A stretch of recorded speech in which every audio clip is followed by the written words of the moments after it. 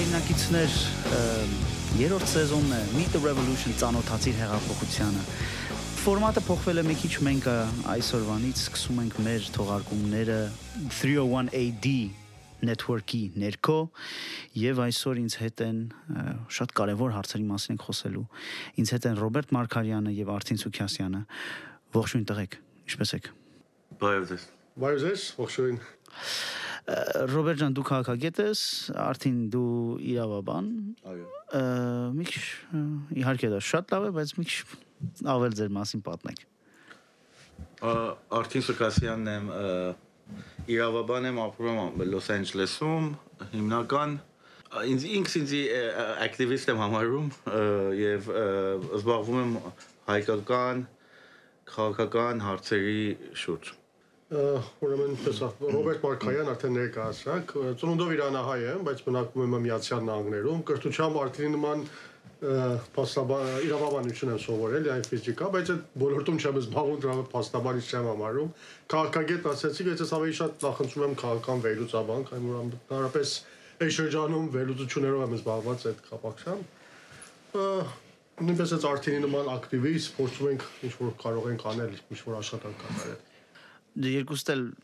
այսինքն բոլորս հիմնականում լավ մոտիկից հետևում ենք քաղաքական իրադարձությունները ամեն անգամ ես ինչ որ նոր ոդքասթ սկսելուց առաջ մտածում եմ որ ես ասելու եմ որ ինչ որ նոր ժամանակաշրջան ենք մտնում որովհետև ամեն անգամ մի հատ հսկայական փոփոխություն ա լինում մեր քաղաքական իրականության մեջ 2020-ը մեզ ինչ ա բերելու մեր վիճակը ինչպես է լինելու ճիշտ է 2022-ն է ինչ ա ձեր կարծիքը 2022-ը Հայաստանի հայրենիքի հայ ժողովրդի սփյուռքի համար ինչ ա սպասում Եթե ուզենանք հիմա այսօրվա դրությամբ նայենք խնդրին, լավ բան չի խոստանում մեզ բնականաբար, այսինքն այն ընթացքով որ մենք ենք գնում առաջ մեր հասարակության վիճակը նայենք, քաղաքական մեր շուրջը տեղի ունեցող զարգացումները նայենք, երեք մեկը շատ այդպես բնութագրեց, որ նստած եք մի ավտոյի մեջ, այդ ավտոն ուղիղ գնում է դեպի անդունդ եւ ճիշտ կարծես որից մեկը չի փորձում դրա առաջը բռնի ամենս էլ իմանում ենք դեպի ուր ենք գնում, բայց ոչ մի բան չի կատարվում։ Եթե այսօրվա դրությամբ նայենք, տարվա սկզբում այդպես ենք, բայց ես հույսով եմ եւ ուզում եմ ոչ միայն հույսով դինալ, այլ կարծում եմ այդպես կլինի, որ միտեղ այս ընթացքը կկասեցվի, այսինքն այնպես չի, որ մենք մեր ժողովուրդը այդպես անտարբերությամբ կկանգնի, կնայի, կնստի այդ ավտորի մեջ, կգնա դեպի խորքը եւ որից է գործ չի կատարելի։ Միտեղ ես կարծում եմ մի բան տեղի կունենա, երբ ինչպեսը հիմա դժվարանում եմ ասել, բայց կարծում եմ 2022 թվականին մենք կարևոր իրադարձությունների ականատես ենք լինելու։ Ես մի քիչ տարբեր եմ տեսնում ես կարծում եմ 2021-ը մենք էլ շատ հույսերով սկսանք եւ մենք հույս ունեինք որ 2021-ին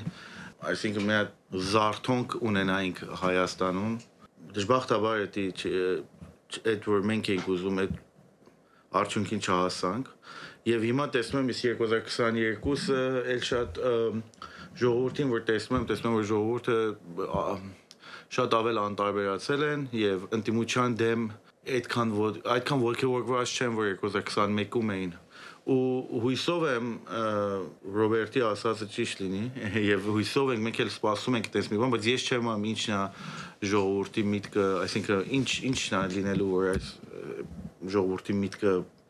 այսինքն ժողովրդին բերի փողոց Ասում ենք որ ժողովուրդ մի բան անի բայց ես կարծում եմ այդ սպասելիքը մի քիչ մեծ է այսինքն ես չեմ հավատում գուցե գնալով որ ժողովուրդն է հիմա մի բան անելու ես կարծում եմ ինչ որ գործընթացներ պիտի մեզ հասնի այնտեղ ժողովրդի հետ զուգահեռ մենք հասնենք այդ իշխանապողության գուցե հետ ուզում ենք հստակ ասենք ինչի մասն ենք խոսում իշխանապողության այսինքն այս ներկա իշխանություններից ձերբազատվել եւ երկրի տանել դեպի անդորի վիճակ այդպես հետ ուզենանք ասենք այդ որ մտածենք ամեն ինչը պիտի սպասենք ժողովուրդ անի քանի որ ժողովուրդը չի անում ուրեմն որից է բան տեղի չունենալու բան չի փոխելու մեր իրավիճակը բայց դա գալիս է ընդդիմության որակից թե ինձ թվում է այսինքն համակարգը մեզ այնպիսի դրության մեջ է գցել այնպիսի գործընթացներ են ձեռնարկվում իշխանության կողմից որ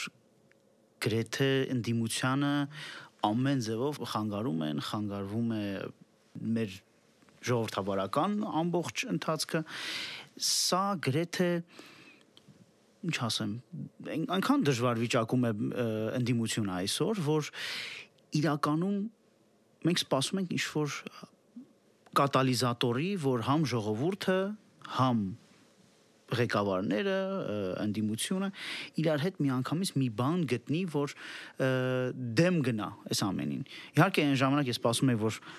կապիտուլյացիան դա պետք է լիներ, այսինքն դրանից լավ կատալիզատոր ես չէի պատկերացնում, որ համ ժողովուրդը, համ բոլոր ընդդիմադիրները, ղեկավարները, էլիտան եւ այլն, բայց չկա։ Իսկ հիմա ես վախենում եմ, որ նույնքան կամ բավականին դժվար կամ բավականին ծանր ինչ-որ բան պետք է լինի, որ այս մարդիկ որ իրար հետ միասին մի բան անենք ընդդեմ այս իշխանության, որ նա հեռանա։ Շատ դժվար բաներ են, իմ կարծիքով շատ լավ պատկեր չէ։ Ինչ պետք է պատահի, չէ՞։ Ես երկրորդ մտքից վերցեմ, ես էլ եմ մտածում, եթե մտածում ենք արագ իշխանափոխություն, այսինքն արագ փոփոխությունների, դու ճիշտ ես, ասենք պիտի այնպեսի մի ցավալի մի բան պատահի, որ այդ ցավի ազդեցությունից մարդիկ զարթնեն գուցե, ասենք պատերազմի ժամանակ ցավալի մի բան է, բայց եթե այսինքն մայի մտածել, որ եթե դա չի պատահի, ուրեմն մենք չենք արթնանա, դա էլ մեզ տեղ չի հասնեն, բայց կա մեկ այլ իրողություն, նոր խոսեցիր որակի մասին, ընդդիմության որակից է, թե այս իշխանություններն են ճանապարհը փակել, ես ընդդիմության որակին նախ ընդդիմություն ասելով ինչ ենք հասկանում, այսինքն այդ շատ կարևոր է, որտեղ հիմա ընդդիմություն ասելով միտքը խորհրդարանական ընդդիմությունն է, թե խորհրդարանից դուրս գտնվող ընդդիմությունը, դրանք տարբեր են։ Մենք ընդհանրապես ասում ենք ընդդիմություն, անմիջապես հիշում ենք Հայաստան դաշինք, Պատիվոնյան դաշինք, որ խորհրդարանն են, բայց նաև կան խորհրդարանից դուրս գտնվող ուժեր, որոնք ունեն աներիկ, բայց ոչ մի բան չեն անում եւ ամեն հույսը մնացել է երկու խորհրդարանական ընդդիմության մասին։ Նախ հստակեցնենք, երբ ասում ենք ընդդիմություն, ում մասին ենք խոսում, ընդդիմության որակի մասին ենք խոսում, որ ընդդիմության որակի մասին ենք խոսում։ Բայց նաեւ չմոռանանք, որ այս իշխանությունն էլ ամեն ճանապարհները փակել է։ Մեկ բան ինքը շատ լավ է ճանաչում եւ դա հայ ժողովրդի, այսպես մտածողությունը եւ հայ ժողովրդի հետ վերաբերվելու ձևը գիտի։ 20 տարուց ավելի գուցե աշխատել այս ժողովրդի վրա, մտքի վրա, եւ լավ գիտի ինչպես աշխատել, ինչպես է ժողովրդին պահել իր ձեռքում, ինչպես խաբել, ինչպես մանիպուլացնել, ինչպես ասում ենք, իր ուզած ձևով թեքել եւ որ ճանապարհով գնում ես, ինքը քեզանից ավելի շուտ է ճանապարհը քո դիմաց փակում է եւ գնում ես ընտրությունների մուրճ առնում ձեռքը, գայիս կանգնում է մեջտեղը, քո ճանապարհը ուրիշ ձև է փակում։ Ուզես գնաս դիմ ընտրություններով մի բան անես, այնտեղ աղքես խանգարում։ Գիտեք, ժողովրդին կճանաչում է։ Բնականաբար այս երկուսը միասին են մեզ խանգարում եւ չեն թողնում որ մի բան տեղի ունենա։ Բայց ասում եմ, ես հավատացած եմ, որ մի բան լինելու է, բայց ոչ երբ գուցե իմ խոսակցության մեջ կարողանանք հասնել դրան։ Այդ արդեն ավելացնել։ Նայեք, ես հետարքի բան ասա Ռոբերտ ջան, Նիկոլի մասին եւ ժողովրդի մասին։ Այսօրով ընդդիմությունը շատ զգուշ է ժողովրդի մասին խոսում եւ ես նկատում եմ, որ այս հարցազրույցները որ տեսնում ենք, մեր ընդդիմության խորհրդարանական ընդդիմության անդամները ոչ մի ժամանակ ժողովրդին չեն քննադատում։ Միշտ ժողովրդի մասին ասում են ժողովրդին մեղքի չպետք է գցենք։ Մենք ժողովուրդ ու դա նորմալ բան է, որով իրանք ուզում են իրանց վարկանիշը վրայվ տանեն, բայց ես պետք է չունեմ այդ բանը անեմ եւ ես իմ կարծիքն եմ ասում, ես ժողովրդին եմ մեղադրում։ Ու ժողովրդին մեղադրել հիմա կարող է էլիտային մեղադրենք, որ ժողովրդին ճիշտ կրթե այսքանի տարվա մեջ, դա այո, բայց հիմա ինչ որ ունենք մի ժողովուրդ, որ քաղաքականությունից հեռու է, parliamentarian հասկացողություն չի իմանում ինչա, բոլորովին չեն հասկանում, ուրեմն ժողովրդի կուսակցական կուսակցական կառույց չկա։ Կառույցը չկա, այդ անդամներին ու պետք է բացատրեն քաղաքականություն ինչա եւ պատած parliamentarism ինչա։ Ու այս որ մենք ունենք, շատ է հեշտ անում, թույլանում է Նիկոլի աշխատանքը, գործը, որ կարողանա ինչ թե ուզում է իր ճանապարհը առաջ գնա։ Ինչի համար։ Նայեք, Նիկոլը այսօր եթե դուք նայեք, համեմատեք ուրիշ պարլամենտական երկրների հետ, որ աշխարհի 90%-ն է լինում, այսինքն Նիկոլի քաղաքական պայմանագիրի կուսակցության այդպես the situation there, այսինքն իրավիճակը ուրիշ երկրների իշխանությունները երազային ունենային։ Իրանք ունեն մեծամասնություն Իրանք ունեն ամբողջ մարզպետները, բոլոր մարզպետները որ ունեն, կպական են, իրանք ունեն ճնշող մեծամասնություն քաղաքապետների մեջ, բոլոր մինիստրիները, որ նախարարությունները բոլորը կպական են եւ իրենք այսօրով, եթե ճիշտ մտածենք, իրենք այսօրով արդեն կարող են համանadrությունը փոխել որ մեկ հոգի էր բացում, դա արդեն եկավ էսկո պատիվունեմից ուրիշ երկիրում, էսի արդեն ես միշտ էսի ասել եմ իմ Facebook-ի մեջ որ խոսում եմ, էսի ցույց տալի որ մեր երկիրը առողջ համակարգ չունի, շատ անառողջ, շատ վտանգավոր համակարգում է այդում։ Ու այդ միշտ հենց այդ ժամանակում ժողովուրդը խոսում են ժողովրդավարությունից, այսինքն democracy-ից, եւ ժողովուրդը ասում պարտանում են որ Հայաստան is a bastion of democracy, եւ որ իշխող ուժը ամեն ինչ իր ձեռնա, որ parliamentary system-ի դեմ է գնում։ Ու դեռ ժողովուրդը մեզի ասում են մի խանգարեք, թողեք աշխատեն։ Ինչով խանգարենք։ Բայց այդպես է, չես կարծում որ Ինչ ունենք խանգարելու, բան չունենք։ Բայց չես կարծում որ դրա այդ տրամադրությունները բավականին փոխվել են հիմա։ Նայ, Հայաստանում մենք պետք է Հայաստանը շատ հետաքրքիր է։ Մենք որ գնում ենք ամառը ու sense վայելում ենք մեր երկիրը եւ այլն։ Ձմռանը Հայաստանը ամբողջությամբ մի տարբեր կյանք է այդում։ Բավականին ծանր է Հայաստանի կյանքը ձմռանը ու հետաքրքիր է որ գարնանը, որովհետև ձմռանը ամեն ինչ վատ է, թանկ է ամեն ինչ, մարդիկ դժվար են ապրում, բողոքի ալիքա բարձրանում, մարդկանց դժգոհությունն է շատանում ու այսինքն նույն պատճառով էր որ Նիկոլը հենց մարտին սկսավ քայլել, չէ՞։ Գարնանը մարդիկ իրենց բողոքները սկսում են, այսինքն բան իրար գումարվում են, ինչ որ դույլի մեջ է լցվում այդ ամենը, հետո այդ գարնանը դույլը սկսում են կարծես թե թափել։ Ինչ եք կարծում, այսինքն մի քիչ դրական բան պետք է չներկայացնենք այստեղ, ասենք գարնանը կարծում եք որ ժողովրդի ամենայն դեպս ժողովրդի դժգոհությունը ինչ որտեղ կգումարվի իրար եւ կկարողանանք ժողովրդի վրա ինչ որ չափով հույս դնել այդ դեպքում այս գարնանը Դժվարին է կարելի ասել գիտեք մենք Հայաստանում չենք ապրում բնականաբար դուրսն ենք գտնում ինչ որ գնահատական որ տալիս ենք ասենք Facebook-ն է սոցիալական ցանցերն է եթե մենք ինքներս ենք ժամանակավոր գնում դրա վրայից են կարողանում գնահատական տալ գուցե ճիշտ չլինի գնահատումը պետք է այնտեղ ապրես ժողովրդի հետ գուցե ինչ որտեղ եթե ապրում ես այդտեղ հետո կարողանում ես այլ կերպ մտածել հասկանալ իրանց որ ինչու են անտարբեր ինչու են այսպես վիճակի մեջ մատնված Եթե ուզենանք այդ վիճակը նայենք, այո, բնականաբար ընդհանրապես գարնան այլ գործընթացներ, եթե նայենք հենց անցած տարին մոտավորապես նույն վիճակը եղավ, այսինքն 2020-ի ավարտին նոյեմբերի 9-ին այդ կապիտուլյացիայի փաստաթուղթ ստորագրվեց, հետո ինչ որ բողոքի ալիք շարժվեց, Բաղրամյանում մնացին ժողովուրդը փողոցում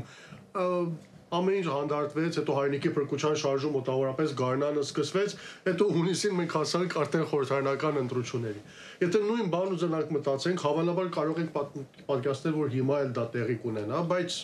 մի քիչ ավելի ձևաչափով, որտեղ վերջնաշվով պատերազմից արդեն 1 տարի անցել է այդ էներգիան, այդ բանը, որ կուտակված է, մասամբ դատարկվել է,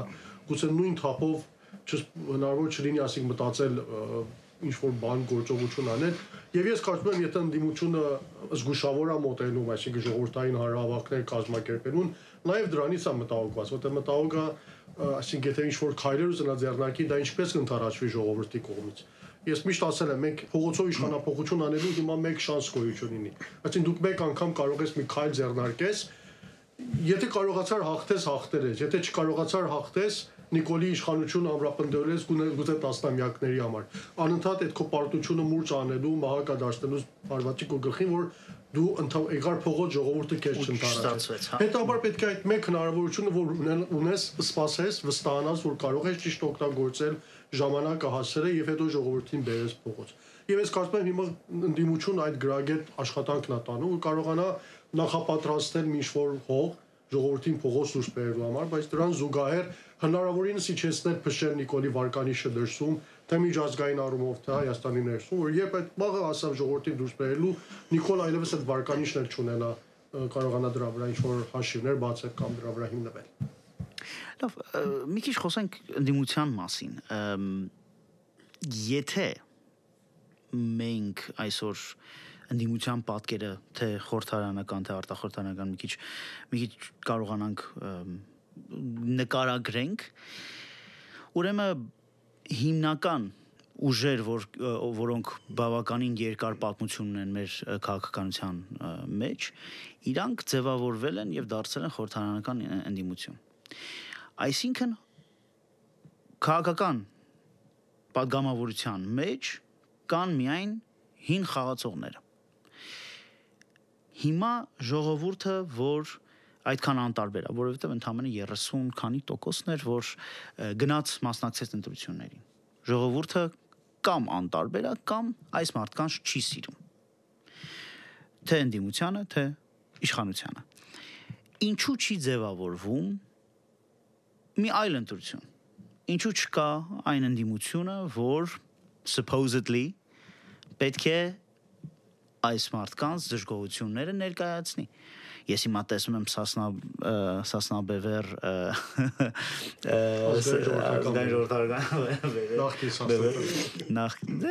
դրա համար Սասնաբևեր էլի իրականում իրանք չեն գոհացնում որևէ մեկին չեն կարող լուրջ ժողովուրդ հավաքեն դրանք էլ բնականաբար լուծումը չեն Նրանք էլ են նախքին։ Հա, նայ, հիմա ի վերջո այս մի փոքր երկրում ինչքան նոր մարդ ես ուզում գտնել չկա, այդ հավը տանեմ։ Մեր լուծումը ուզում ենք թռնենք երկինք իջնենք ցած, այս մարդկանց մեջ պետք է գտնենք։ Այս փոքր երկրում, այս փոքր ժողովրդի մեջ անընդհատ նոր կարող ուժեր գտնելը անհնարին է։ Այսինքն ինչպես ենք պատկերացնում, որ այդ ճիշտ ընդդիմությունը ձևավորվի եւ կարողանա այս ժողովրդին ինչ-որ ձևով ներկայացնի։ Նայ, Սևոջան, ես կարծում եմ պատասխանը ինքը տվեցիր։ Ես չեմ կարծում հին ու նորը, այսինքն նոր ուժ պետք է կառուցվի։ Ինչի համար, որովհետեւ հին ու նորի հարցը դրվել է, սկսվել է այս նիկոլականներից եւ ամբողջովին կեղծ մի բան է։ Այսինքն այսօրով շատ մարդիկ ժողովուրդը շատերը չգիտեն կամ չեն նկատում, որ հենց նիկոլական այս իմ քայլ կամ հիմա այս քաղաքական պայմանագիր կուսակցության անդամները մեծամասնությունը նախկին են։ Այսինքն ունենք անդամներ, որ գալիս են ժառանգություն կուսակցությունից, ունենք անդամներ, որ գալիս են ՀՀՇ-ի շարժումից եւ ՀԱԿ-ից։ Հանրապետականները կան։ Հանրապետականներ կան, այո, այդ հանրապետականներն են, որ հանրապետականից թեքվան ու կան իշխանության կողմը, բայց այնց այդ արմատային անդամները, որ նայում ես Անդրանիկ Քոչարյանը ՀՀՇ-ական, ունես Ալեն Սիմոնյանը, Ռուբինյանի տղեն, Ռուբեն Ռուբինյանը, հենց հիմա այդ Ալեն Սիմոնյանը եւ Արայիկ Արությունյանը ժառանգությունից են գալիս ունես Լիլիթ Մակունցը հակի անդամ ա եղել So հիմա մենք եթե ուզում եք սպասենք մի հատ նոր շունչ գա որ մեր երկրի մեջ նորություն բերի դա մենք օգնում ենք Նիկոլի կուսակցության իրանց որ իշխանության մնան ես կարծում եմ մեր ընդդիմությունը այդ որ ասում են ընդդիմությունը նորվանից եկել է խորհրդարան օգոստոսից եւ բան չի փոխվել ես համաձայն չեմ շատ բաներ ա փոխվել բայց ժողովուրդ չեն նկատում այսինքն այսօրով ինչ քննադատություն որ կա իշխանության մասին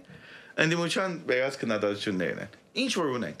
ու ժողովուրդը չեն նկատում որ ինչպես մենք ուզում ենք գնայինք որպես ասենք որպես դաշնակցական ուզում ենք գնայինք խորհրդարան իմանալով որ մենք 30%-ով ոչինչ չենք կարող փոխենք բացի կունենանք ամբիոն որ հմեկից կկարողանան մեր ասենք յուղացի Հայաստանի յուղի ժողովուրդն կարողանան տեսնեն ու ասենք կունենանք այդ ամբիոն եւ այդ ամբիոն կօգտվենք որ մեր քննադատություններ տանք այս իշխանություն այդ գործ արանք ու այսօրով ինչ որ տեսնում ենք ընդդիմության քննադատությունների աշխատանքի պատճառով է 1 բայց այսօր հիմա ինչ պետք է անեն իմ կարծիքով ընդդիմությունը պետք է արդեն կարողանա փոխանակ խոսա Նիկոլի մասին, այսինքն մենք նստել ենք, Նիկոլը մի բան է ասում, մենք հարցակվում ենք դրա վրա ու զրույցը լինում է Նիկոլ Փաշինյան։ Այսինքն ինչ հարցազրույց որ նայում ես, այս հարցազրույցի նյութը Նիկոլ Փաշինյան եւ իր ստերն են։ Մենք պետք է արդեն Նիկոլին irrelevancy բանի մագարտակի ասացնենք, որ ասենք այսինքն ինքը արդեն հաշիվել չի, ոչ մի երկիր իրան մարտի տեղ չի դնում։ Իրան de facto իշխանություն չունեն, de facto անկախ երկիր չեն կառավարում, մենք պետք է ունենանք մեր նպատակը եւ այդ նպատակով գնանք առաջ։ Վատ օրինակ ձեզ կտամ, բայց ազգային ժողովրդական բևերից առաջ ասացած առաջ pre-parliamentary էին իրանք այդ գործն էին անում։ Իրանք իրենց համար մի հատ պլատֆորմ էին դրել, ու իրանք ասում են մենք pre-parliamentary ներն ենք, մենք մեր համար մի հատ shadow government ենք սարքում ու գնում ենք առաջ, մենք պետք է դա անենք հիմա։ Մենք պետք է հիմա ասենք արդեն Նիկոլը ինչ ասում հա քննադատենք, բայց մենք պետք է խոսանք մեր աշխատանքի մասին։ Ձեւջան նախ մի բան ասեցի, ուզում եմ քեզանից սկսեմ այդ Արտինի խոսքը շարունակեմ։ Այն որ ընտրությունների մասնակցության տոկոսի մասին ասեցի, որ մասնակցություն քիչ էր եւ քանի որ այսպես ասած խորհրդանական ուժերին չէին համակրում ժողովուրդը, ես չեմ համաձայն չեմ քեզ հետ, որտեղ խորհրդանական ընտրություններին մասնակցում էին ամենատարբեր կուսակցություններ, այսինքն միայն դաշնակցությունը, հանրապետական կուսակցությունը կամ Հայաստան դաշինքը նրանք չէին մասնակցում, ասենք ժողովուրդը սրանց չէր համակրում, քաղաքացիական պայմանագրինը չէր սիրում, ուրեմն հրապարակ չգնաց։ Ուներ այլ ընտրություններ, որոնք ոչ դաշնակցական էին, ոչ էլ ԿՊԱ-ական էին, փորձում էին այդպես գոնե ներկայանալ, Բարգավաճ Հայաստան, Լուսավոր Հայաստան, բայց նրանց էլ չգնաց այն տան։ Ուրեմն խնդիրը ոչ թե այդ դեմքերի մեջ է, այսօր ասում եմ կեղծ դիսկուրսը, որ իշխանությունն է փորձում մտցնել, որ քանի որ սրան նախկինային ժողովուրդը չի սիրում, չի գալիս, այդպեսի բան չկա, վերջացած են նույն չսիրված մարդիկ 330,000 վրա են համարել։ Այսինքն Նիկոլի կես ծայրը կարողացել են հավաքել վերջին հաշվով։ Այսինքն այդպես չի ժողովուրդի չի համակրում։ Խարցը ուրիշ տեղ է ժողովրդի չմասնակցությունը, ես կարծում եմ չմասնակցելը, ես կարծում եմ ժողովուրդը մի քիչ հոգնած է քաղաքական գործընթացներից, 2018-ին մասնակցելա ողջավորությամբ եկելա փողոց, ինչ որ փոփոխությունների հույսով ու արդյունքում ստացել է Արցախի պատերազմը եւ դե հասկանում ես որ հոգեբանական հարցը դու հասկանում ես քո արած տայել է հիմա թեև ամաչում ես ասես չես էլ փորձում ես քեզ անտարբերության մեջ դնել բայց խորքում ինքն գիտակցում որ դու ես արել դու ես գնացել հրապարակում կանգնել ես չաներ գուցե 5000 երեխաները չզոհվեին երիտասարդները Արցախի հիմա լիներ եւ դա պատճառը դառնում մի քիչ դու հիմա սկսես զգուշավոր մոտենալ հոգնես քաղաքականությունից եւ չմասնակցել Իսկ ինչ արդին ասած, ես այո համաձայն եմ իր հետ այդ քաղաքական ուժերի կապակցությամբ ինչ որ ասում են, շատ բան է փոխվել։ Փոփոխությունները ցավոք սրտի չեն նկատում ժողովուրդը, թե ներսում է փոխվել եւ թե դրսում է փոխվել, այսինքն որ արդին ասում պիտի անենք, ես կարծում եմ արդեն իսկ արվել է։ Հիմա դուք նայեք, ասում են, այս ընդդիմությունը հունիսի 20-ից որոշները կան, այդպես նախկին ընդդիմադիրները այդպես արդեն գիտի կարծում եմ մասն են խոսում արդեն հիմա դարձել է որ հունիսի 20-ին դուք գնացիք մասնակցեցիք ընտրություններին դաշնակցությունը Քոչարյանն ես եկավ Նիկոլին լեգիտիմացրեց Ալեն Սիմոնյանին լեգիտիմացրեցին խորհրդարանում ու ոչինչ չի փոխվել բայց փոխվել է մինչև 2021 թվականի հունիսի 20 Նիկոլը հանգիստ գնում էր խորհրդարանում կանգնում էր խոսում էր 20 թվականից հետո Հազարդ գեյթի մեջից պիտի անցնես, մինչև մտնես խորհրդարան։ Առաջի օրերը պահակներով էր գալիս կանգնում, այդ վաճկոնով էր գալիս, ժելետով էր գալիս կանգնում խորհրդարան։ Այսինքն շատ բան է փոխվել, այսինքն հիմա Նիկոլը չի համարձակվում այդպես հանգիստ գնալ կանգնի խորհրդարանում, կանգնի խոս, այսինքն այդ անվստահություն ունի։ Վերջինս այդ մտնոլորտ էս ընդդիմության պատճառով է ստեղծվել այդ խորհրդարանը, այնպես չի որ ոչինչ չի կատարվել։ Կամ միջազգային առումով ենք ասում, ես մի քանի հարցազրույցներում ասել եմ փորձում եմ անընդհատ սա կրկնեմ, որովհետեւ տեղ ընկնի։ Մինչև պատերազմը Նիկոլ Փաշինյանը որևէ միջազգային խորհրդաժողով բաց չէր թողնում։ Դավոսում եթե ֆորում կար ինքն էր գնում, որտեղ ամենաթեթև խորհրդաժողովներ կար, որպես Հայաստանի ղեկավար ինքն էր գնում մասնակցում, գնալուց էլ տեղի համայնքի հետ էր հանդիպումներ կազմակերպում, այսպես PR էր անում։ Դուք պատերազմից հետո տեսել եք իրան որից է խորհրդաժողովում։ Արմեն Սարգսյանը գնում իր փոխարեն մասնակցելու։ Ամեն տեղ Արմեն Սարգսյանին ա, եկեք մենք հիմա բողոքում ենք, որ Արմեն Սարգսյանը 24 ժամ ոյաժների մեջ է, բայց պատճառ ունի, որտեղ Նիկոլը գիտի, որ միջազգային առումով մի տեսակ թե ինքնահոգեբանորեն ամաչում գնալուց, որտեղ պարտած մարդը այնտեղ զգում է, թե փորձում է մեզ ուրիշ բան համոզել, բայց ներսում ինքը հասկանում է ինքը ինչ է եւ իրեն ինչպես են ընդունում, եւ սա այդ փոփոխությունն է, որ հունիսի 20-ից հետո տեղի է ունեցել, այսինքն շատ բան է փոխվել։ Դուք տեսել եք մի համայնքային հանդիպումներ Աննա Հակոբյանը որտեղ գնում էր համայնքային հանդիպում էր կազմակերպում։ Հիմա կարծեմ այստեղ էր անցել քանի ժամանակ առաջ։ Միտեղ դուք իրան հանդիպեցիք, որից հանդիպում կազմակերպեց։ Ինքը գնում է Պարսկաստան, մի հատ ոչ ոք չի հանդիպում գնում է գալիս է։ Տեղում համայնքի հետ ոչ մի հանդիպումներ չկան այս պահին։ Գիտեք, սա այնպես ընդդիմության աշխատանքի արդյունքն է։ այդպես ասել որ ոչ մի բան չի փոխվել, մի քիչ անարդարություն, շատ բան է փոխվել։ Կարելի է Եվ փոխվում է։ մի բան ավելացնեմ։ Մի բանի մասին խոսեմ, եթե ժամը վերջանում է ասեք, բայց շատ մի բան, որ ինձ շատ է խանգարում, խոսում ենք ընդդիմության մասին եւ նոր ընդդիմության մասին եւ ժողովրդի մտածելու մասին։ Մի բանը, որ ինձ շատ մտահոգ եմ սրա մասին, այդ է որ տեսնում եմ, որ համացանցում, տեսնում եմ, որ կարծիքներ ենք տեսնում, որ հետ է գնում լևոնական, այդ հին 90-ական մտածելակերպին եւ այսօր էլ կարդում եմ մի անձը, որ կարծում եմ ուսանողական, երիտասարդական չեմ անում ինչ Հայաստանի ինչ նախագահան է լինում մի անձ, որ ասում հա Լևոն Տեր-Պետրոսյանը պետք է ընտրություններում կարողանար լավ արդյունք բերել, որով ինքը որ ինչ որ ասում էր ճիշտությունը իրականություն է դարձել։ Ու ես կարծում եմ շատ վտանգավոր է, որ այս բանը գալիս է հետ է գալի։ Մենք պետք է սա դիմաց կռվենք եւ պետք է ցույց տանք ժողովրդին, չթողնենք ժողովուրդը շեղվեն այս սուտից, այս կեղծ բանից, այո, ինչի համար, այսինքն Լևոն Տեր-Պետրոսյանը ասում էր Արցախը պետք է Արցախի հարցը լուծենք եւ մեր ազատագրած շրջանները հետ տանք, որով եթե հետ չտանք հետ են առնելու ու 20 տարի Ռոբերտ Քոչարյանը եւ Սերժ Սարգսյանը ցույց տվին, ապացուցին որ դա սուտ է եւ կարող ենք պահենք, իրենք գալիս են հեղափոխություն են անում Լևոնականները իրենք գալիս են ղեկի վրա, իրենք Արցախ ձերից տալիս են, դա ասում են տեսակ ճիշտ եմ ասում։ Այսինքն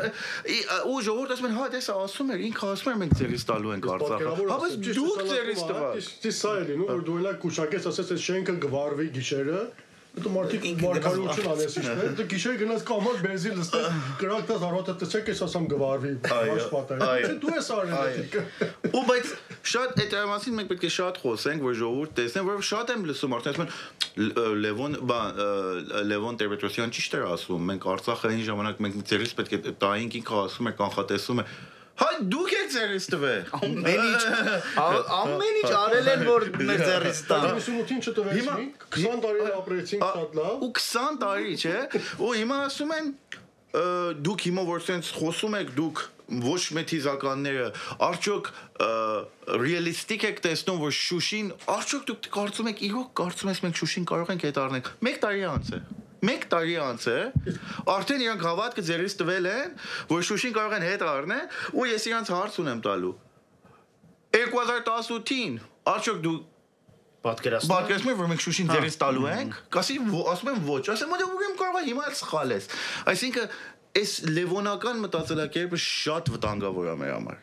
շատ վտանգավոր է ու ես տեսնում եմ լևոնական մտածելակերպի վերադարձը այսինքն նիկոլականները որ արդեն չեն ուզում այլևս նիկոլական լինեն չեն գալիս մեր կողմը հետ են գնում լևոնական բանի մեջ Դες ես մի անգամ ինչ ասեցի մի ոքից նույն հարցը տվեց այս հայմատությունը լևոնին ոչ մի թիզական ու բանի հայդատական ոչ մի թիզական ես ասեցի լավ ինչու պիտի Լևոն Տեր-Պետրոսյանի հրյակին երազի նեղոսից ես ինչ գիտեմ Եփրատ հայրենիք ունենալու մասին դա իր համար ճիշտ է կարելի է բայց Լևոն Տեր-Պետրոսյանը չի մտածի արևմտյան Հայաստան ունենա մասին նույնն է այո հրյա երեխան որ ծումա փոքրության սովորացնում է որ դու մի հատ սուր փող ունես քեզի խոստացված Աստծո կողմից Եփրատից միջև նեղոս Հիմա պատկերացնել որ էդիկ կստեղծվի մի քիչ կուզե դժվար է հիմա ասիկ Իրաք Հորթանան դրանք ամենը գրավես միջև Եգիպտոս հասնես բան բայց Մարդիկ այդպես ծնվում են, միշտ այդպես են ամբողջ մեկ կյանք ապրում են այդ երազանքով, գոնե այդ իրենց ունեցածը կարող են դրանով պահել, այն որ ունեն։ Մենը դա է, հիմա գուցե շատ մեծ Եվ դե այդ ձև մենք կարողացանք Արցախը ազատագրենք։ Մեր ազատ, անկախ եւ միացյալ Հայաստանի պատկերացումն էր որ թույլ տվեց որ կարողանանք Արցախը ազատագրենք։ Թե ինչի՞։ Հիմա բայց ժողովուրդ մոռանում են որ հենց այդ ոչ մեթիզականներն են կարողացել Արցախ ազատագրեն 26 տարի պահեն եւ աշխարհում ոչ մի երկիր չկա որ կնստի 26 տարի կնստի սպասի որ ես մի օր կտամ գահարցակվեմ։ Այսինքն մենք այս Արցախը որ մենք ունեինք այս 20 տարվա մեջ ես համոզված եմ որ նույն ձևը կարող ենք պահենք Եթե ճիշտ կարողանանք manage անենք դիպլոմասիով, այսինքն դիվանագիտությունով եւ մեր զորքով, բանակով, ամեն ինչով նույն ձևը որ անում ենք կարող ենք անենք։ Այսինքն այդ կեղծ մտածելակերպ որ Արցախի պատերազմը լինելու է unavoidable եւ մենք Արցախը պետք է հետայինք լրիվ սուտ է եւ ես տեսնում որ հետա գալի այդ մտածելակերպը նկատում եք դուք էդի անպայման տես շատ հեշտ է հիմա իրանց այս մարդկանց համար կարծես թե իրանց ազգային չլինելը այսօր հաստատվեց որ իրանք ասենք յանեմ ճիշտ են արել որ իրանց ամբողջ կյանքը շատ արժեք չեն տվել Արցախին կարծես թե իրանց համար հոգեպես դա հաստատում էր ու իրանք էլ մարդիկ հասարակ մարդիկ այսինքն որ օրվա հացի մասին մտածում հենց միայն իրանց կյանքում ինքնահաստատման բաներ են փնտրում դա իրանց համար ու Հայաստանում հայնասեր լինելը մի քիչ այլ բան է Սփյուռքի հետ համեմատել չի լինի տարբեր հարցեր են Հայաստանում դու կարող ես քո հայրենասիրությունը տարբեր ձևերով արտահայտվես բայց այստեղ շատ ավելի մեկ դիմենսիոնալ է այնպես որ Հայաստանում մենք շատ երկար ժամանակ թողել ենք այն միտքը առաջանա առանց դեմ առնելու որ ազգը լավ ապրի այսօր բաներ ունենա, մատերիալի, տնտեսական շահեր ունենա, դա էլ է հայրենասիրություն։ Ու սա շատ կարճատես մի բան է եղել։ Ու սա է հիմնականում խնդիրը, այսինքն նյութապաշտները, գլոբալիստները, նրանք ովքեր այսօր մեզ փորձում են համոզել, վայ, եկեք այդ սահմանը բացենք, որ մեզ համար ամեն ինչ լավ լինի եւ այլն, դրա մեջի բախումն ա եղել, որովհետեւ իսկական հայրենասերները, անկեղծ զինվորները գնացել են այն ժամանակ որ ոչ մեկը պատրաստ չէր կռվելու, գնացել են Արցախում, զենք են վերցրել, Թաթուր Կրպեյանները, Սիմոն Աչիկոզյանները, ու հիմա քանի որ մի գլոբալիստ ինչպես ուզում եք բնութագրեք, եթե համաձայն չեք, բայց այս մարդիկ, որ հիմնականում հենված են մատերիալիզմի վրա, եսի վրա, իրանք հասցրեցին այնտեղ, որտեղ իրանք այսօր կարողանում են ժողովրդին համոզել, որ տես սա էր ճիշտը, մենք պետք էր ժամանակին հանձնած լինեինք ու սահմանները բացնենք, որտեղ այն ժամանակ հանձնելն էլ էր, չէ, դրա հետևանքը լինելու էր, որ սահման էր բացվելու։ Իրանք մեզ փորձեցին այս ամեն ինչից համոզեն։ Շատերին կարողացան։ Շատերին իսկապես կարողացել են ու հիմա ուզում եմ անդրադառնամ քո խոսքին Արթին ջան, որ դու ասում ես շատ հեշտ է մշակույթ փոխելը։ Բայց նաև հակառակ կողմն էլ է, չէ՞ ճիշտ։ Այսինքն այդ մշակույթը մենք կարող ենք նորից վերադարձնենք։ Այս լևոնական մտածելակերպը, որ մատերիալիզմի, որ մենք պետք է տայինք, որ լավ ապրենք, մենք պետք է զիջենք, որ լավ ապրենք, էսի հիմա սկսում է մեր մեջ եռալ, բայց ինչքան շուտ մենք կարողանանք այս ամեն ինչը փոխել, նորից մենք կարող ենք այդ մշակույթը արտադրել, ճակերտյալ արտադրել, որ մենք որ հայրենիքն է ամեն ինչից վեր։ Ոչ թե եսը։ Բայց սրա համար այսինքն it's a must պետք է իշխանություն ելնես իշխանության լծակներ պետք ունես դրա համար մշակույթ փոխելու համար իշխանության լծակներ պետք են եթե չունենք շատ դժվար է այս գործը անել ես միշտ համեմատում եմ Ռոբերտ Քոչարյանի տարիների ժամանակ Արցախի մասին սխալ խոսալ արդեն անգլերենով ասած թաբու էր դառնում Սերժ Սարգսյանի ժամանակ այո, բայց մի քիչ թեթևոտ ու այսքան հանգիստ կարողացանք մենք այս փոխենք։ Այսինքն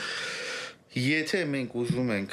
այս մշակույթը հետ փոխենք դեպի ազգային, պետք է իշխանության ղեկին գնա ազգային ուժեր։ Եթե չէ, մի քանի տարի հետո շատ դժբախտ ապագա եմ տեսնում մեր համար, որովհետև այս իշխանությունը այսօր ունենք, նույն ձևով որ մենք որ ասում ենք մշակույթը կարող փոխենք, մեր մշակույթը փոխելն եւ կարող է մինչեւ 5 տարի, 3 տարի Հայաստանի ժողովուրդը այսօր մենք տեսնում ենք այդ ձև այսինքն լրիվ ուրիշ մտածելակերպ ունենա։ Այսինքն այսօրով մենք ունենք շատ լավ ազգային մտածող ժողովուրդ Հայաստանում, հիմա մեծամասնությունը չեն, բայց շատ ուժեղ այդ էլ կարող է մեջից գնա։ Մենք պետք է շատ զգուշ լինենք, շատ դրա համար ես 2022-ից մասին որ մտածում եմ շատ վախեցած եմ։ սրանք եկել են որ մեր այսինքն իրանք այդ բանն են դրել որ ազգային չլինելը որ մեծև sense սառնասիրտ մարդու sense logical sense շատ sense այսօրվա մտածող մարդու sense պատկեր են սարքել ու մենք են հին մտածողներն ենք չէ ու նայեք այս որ ասում ես Արցախի պատերազմի մասին խոսենք անցած տարվա Արցախի պատերազմի մասին Պատերազմը որ սկսավ ազգայինները կամավոր գնացին Արցախ եւ Կռվան մեր զորքի կողքը քպականները գետինն էին մտնում լրագրողները քպականների հետևից վազում էին եւ ասում էին պատերազմի համար ինչ է սանում իրանք գետինն էին մտնում ու որևէ մեծև էս պատերազմի մեջ իրանք չմասնակցեցին 1 տարի անցել է ամբողջովին մոռացավ էսի ոչ ոք մասին չի խոսում Ինչի համար որ իշխանություն ունի իր լծակները մենք չունենք։ Եկե ժողովրդի հիշողությունն է կարծավոք սրտի մերը, ոչ այս հարցը չի, ընդհանրապես բոլոր հարցերի մեջ մենք չենք էլ հիշում ընդհանրապես մի քանի ամիս առաջ ինչ է տեղի ունեցել։ Այնքան իրադարձությունները արագ գալիս են մեկը մյուսի հետևից, շուտ ենք մոռանում, այսինքն այդպես պիտի նայենք հարցին։ Բայց ինչ ասենք, հույսով եմ որ մի բան փոխվի, այսինքն ես մի քիչ քեզ հետ համամիջ եմ որ 2022 թվականին բան չի, որտեղ գիտես մշակույթ փոխել ժամանակի երկար ժամանակի խնդիր է։ Ես գիտեմ որ այո 20 տարի աշխատել են մեր ժողովրդի մտքի վրա այս 20 տարվա ընթացքում, բայց դեռ ամեն ինչը չի փոխվել եւ ես համաձայն եմ քեզ հետ արդեն ջան որ այո իշխանությունն է որ կարող է այդ մշակույթը փոխի, այսինքն եթե մենք թույլ տանք այս իշխանությունները մնան, այս մտածողությունը կսկսի արմատավորվել եւ հետո ամեն ինչ կորսածի վերականգնելը գրեթե ոչնչանում է։ Բայց եթե կարողանանք իշխանափոխության հասնել, արդեն բնականաբար տարբեր է լինում խնդիրը ազգային իշխանությունն է գալու, մշակույթը կսկսի փոխվել, ինչ որ տեղի ունեցավ 98 թվականին Ռոբերտ Քոչարյանի գալուց հետո եւ շանսը դա է մեր միայն։ Ինձ թվում է մեր ժողովուրդը, բայց մի քանի անգամ իր մշակույթը արդեն փոխել է։ Գուցե շատ մակերեսային, գուցե շատ չգիտեմ, ժամանակավոր պատկերացում է ունեցել իր կյանքի մասին, ասելովս նկատի ունեմ, որ իրանք բավականին շուտ են վերադառնում ընդհանուր իշխող մշակույթին, որովհետև թե դրսում, թե ներսում մի քանի տարվա ընթացքում մենք ամբողջովին փոխեցինք թասիբի, եթե կարելի ասել, կամ հայնասիրության պատկերը Մենք լրիվ հիմա տարբեր պատկերացումներ ունեն, կարծես մեր հայրենակիցները։ Չէ որ առաջ ունենք ով էր կարող օրինակ դրսում հայերի մասին վատ բան ասել։ Հիմա կարող են բոլորը։ Իհարկե ես հասկանում եմ։ Պատերազմ ենք ունեցել, պարտություն ենք կրել։ Սա մեր հոգեբանության վրա ազդում է եւ շարունակելու է ազդի, բայց ստեղ այդ մշակույթը փոխելու խնդիրը հաղթանակներով մեծ հաղթանակ նոր պատերազմ սկսելով գուցե դա պետք է չլինի, բայց փոքր հաղթանակներով դա կարող են լինել, որովհետև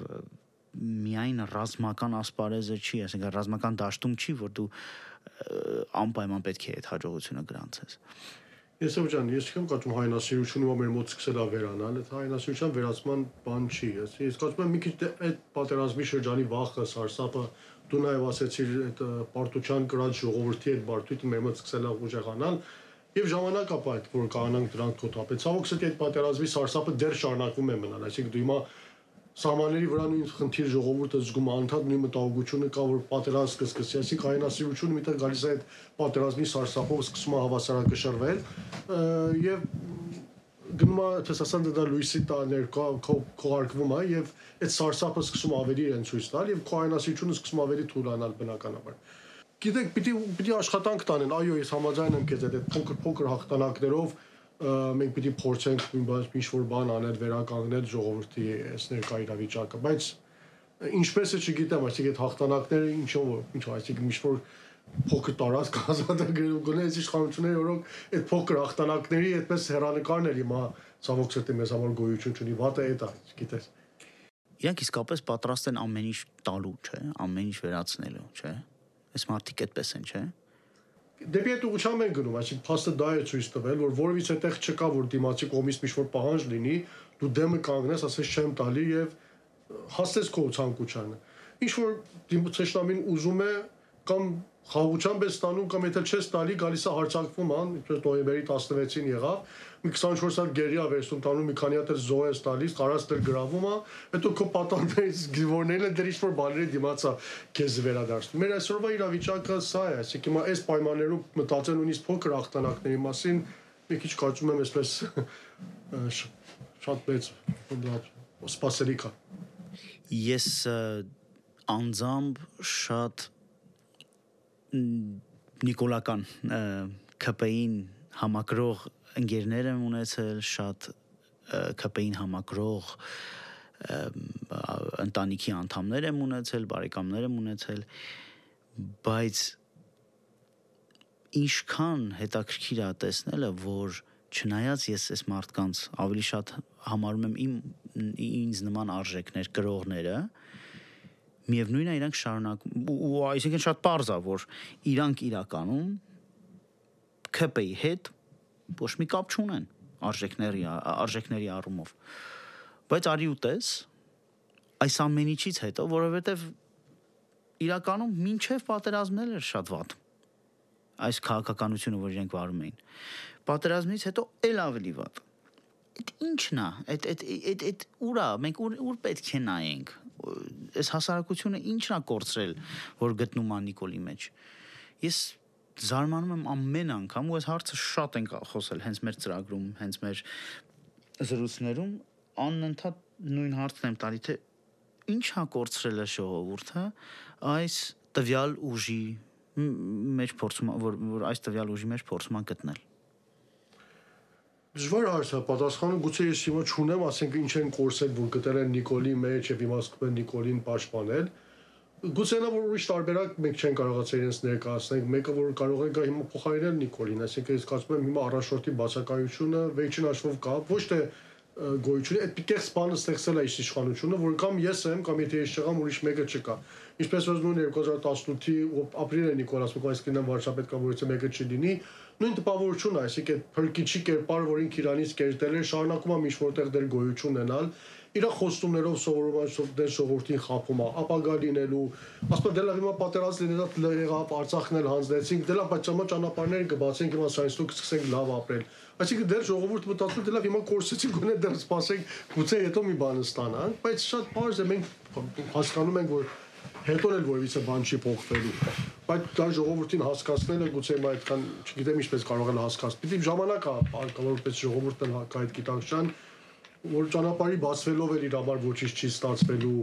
Ես ինչ գիտեմ, Թուրքիայի հետ հաշտության մեջ էլ իր համար ոչ մի փրկություն չկա։ Վեճ հենց էս, այսինքն սրանից դեռ ավելի վատանալու է վիճակը Իրանը, իր համար լավ ապրելու շանս չկա այս ներկա պայմաններում։ Արդին ավելի վատանալու է մինչև լավանա։ Չգիտեմ ճիշտն ասած, ես չեմ հիմակվանից էլ ինչքան վատոտա կարող լինի, այս բանը, որ նոր Ռոբերտն էր ասում, ես անցած տարի այդ բանավեճի մեջ եմ Թաթուլ Հակոբյանի հետ, ու Թաթուլ Հակոբյանը շատ հետաքրքիր խոսք ասեց, եւ որ ժողովուրդը քաղաքականության մեջ չեն եւ ես շատ սիրուն խոսքերով կարող են խաբվել։ Թաթուլ ինձ ասավ արդեն երկու բան։ Մեկ ես չեմ ուզում պատերազմ լինի։ Ես էլ չեմ ուզում պատերազմ լինի, ու դրա համար պատրաստ եմ, որ Հայաստանը տարբեր ձևի փոխզիջումների գնա, որ պատերազմ չլինի։ Ու դուք ուզում եք ազատ, անկախ եւ միացյալ Հայաստան, բայց դա իմ համար մի հատ երեխական մի երազ է, եւ կներեք ինձի, բայց ես երեխական երազի չեմ հավատում եւ էլ շատ ռեալիստիկ եմ լինում։ Ես իրան պատասխանում եմ, ասեմ, դու կարծում ես փոխզիջումներում ապագայում պատերազմ չի լինի եւ ինձ ես ասում մանկամիտ եւ երեխական, այսինքն այս խոսքերը, որ դու ասում ես, որ պատրաստ ես փոխզիջումների, պատրաստ ես ուղղակի Հայաստանի ինքնիշխանությունն էլ կարող է մեջից գնա, որ մենակ պատերազմ չլինի։ Մենք ունեցել ենք այն օրը ես Սեբոյի հետ իմ շրամացին խոսում 300,000 զոհ ենք ունեցել երկրորդ համաշխարհային կռվի ժամանակ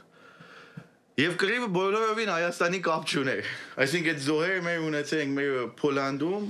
եւ Եվրոպայում այլ է շատ սովետական զորքի որպես զինվոր 300,000 զոհ ենք ունեցել այն ժամանակ։ Խելոք գնացել ենք, կռվել ենք եւ կռվել ենք երկրորդ համաշխարհային կռվի մեջ, որ մի բանի մասին, որ Հայաստանին բոլորովին կապ չուներ։ Հիմա այս մարդը ինձ ասում է, որ ես ուզում եմ խաղաղություն լինի, դրա համար պատրաստ եմ ամեն ձևով փոխզիջում անեմ։ Այսինքն չեն հասկանում սրանք, որ մանկամետությունը դա է։ Սա այս նույն Նիկոլի թեզն է, որ առաջակարգի փոխզիջումների դիմաց մենք պատերազմ չենք ունենալու, բայց ոչ է երաշխիք չկա դրա համար, գիտե ոչ է մարկը այս որ դու ես ասում,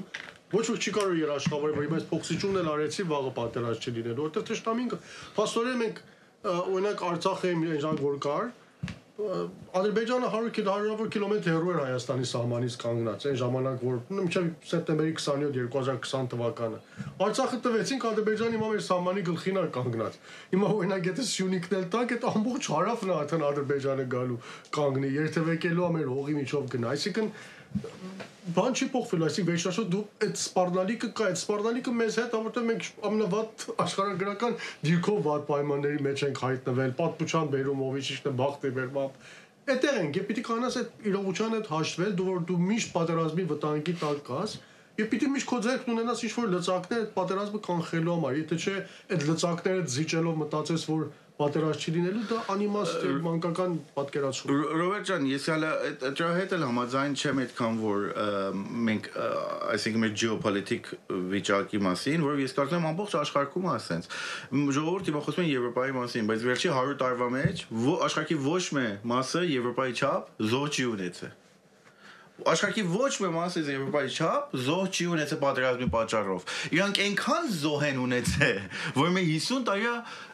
շոկտ վիճակի մեջ նստած են ասում են ես ինչ պատահավ մեզ։ Ու շատ հավանական է մյուս 100 տարվա մեջ նորից ցես մի պատերազմ լինի Եվրոպայում։ Այսինքն Եվրոպայի պատերազմները որ ելնում են 60 միլիոն հոգի են զոհվում, չէ՞ որ 5000 հոգի։ Ու հիմա մենք խոսում ենք Եվրոպայի մասին, որ Հայաստան լինի Եվրոպա։ 70 տարի առաջ Հենց այդ Եվրոպայի մեջ տեսեք ինչ պատահավ, չէ՞։ So մենք պետք է այսինքն այդ մանկամետությունը այսօրվա իշխանության մտածել կերպին որ ասում են Պարսկաստանի մասին խոսենք։ Պարսկաստան 500,000-ից 1 միլիոն զոհ ունեցան Իրաքի հետ իրաց պատերազմում։ 1 միլիմետր հող ձեռից չտվան։ 1 միլիմետր։ Բայց 500-ից, այսինքն Աֆղանստան Չէ, Թուրքիա այսօրով հարյուրավոր զոհ ունի Սիրիայում։ Իրա պատերազմը չի, բայց այդ զինվորը թուրք զինվոր գնում է Սիրիա կռվում է եւ հարյուրավոր զոհեր ունեն։ Էդի նորմալ, էդի աշխարհը այսինքն մենք շատ կսիրեինք որ չլիներ էդի, բայց ռոմանտիզմը դա է, մանկամետությունը դա է։ Այո, հարատև պայքար է ի վերջո։ Մեր աշխարհագրական դիրքը մեզ ստիպում է որ մենք միշտ, այսինքն էլի եմ ասել, խաղաղությունը մերը չի ցավոք ու այդ անկախ ապրելու մի քանի տարիները որ մեզ տրվում են երբեմն, այսինքն 1918 թվականին երբ մենք գոնե 2 տարի իսկապես անկախ կարողացանք մեր շահերը պաշտպանենք ամբողջությամբ, դրա համար պայքարելը արժի ամեն ինչ ըստ ինձ թվում է որ այդպես է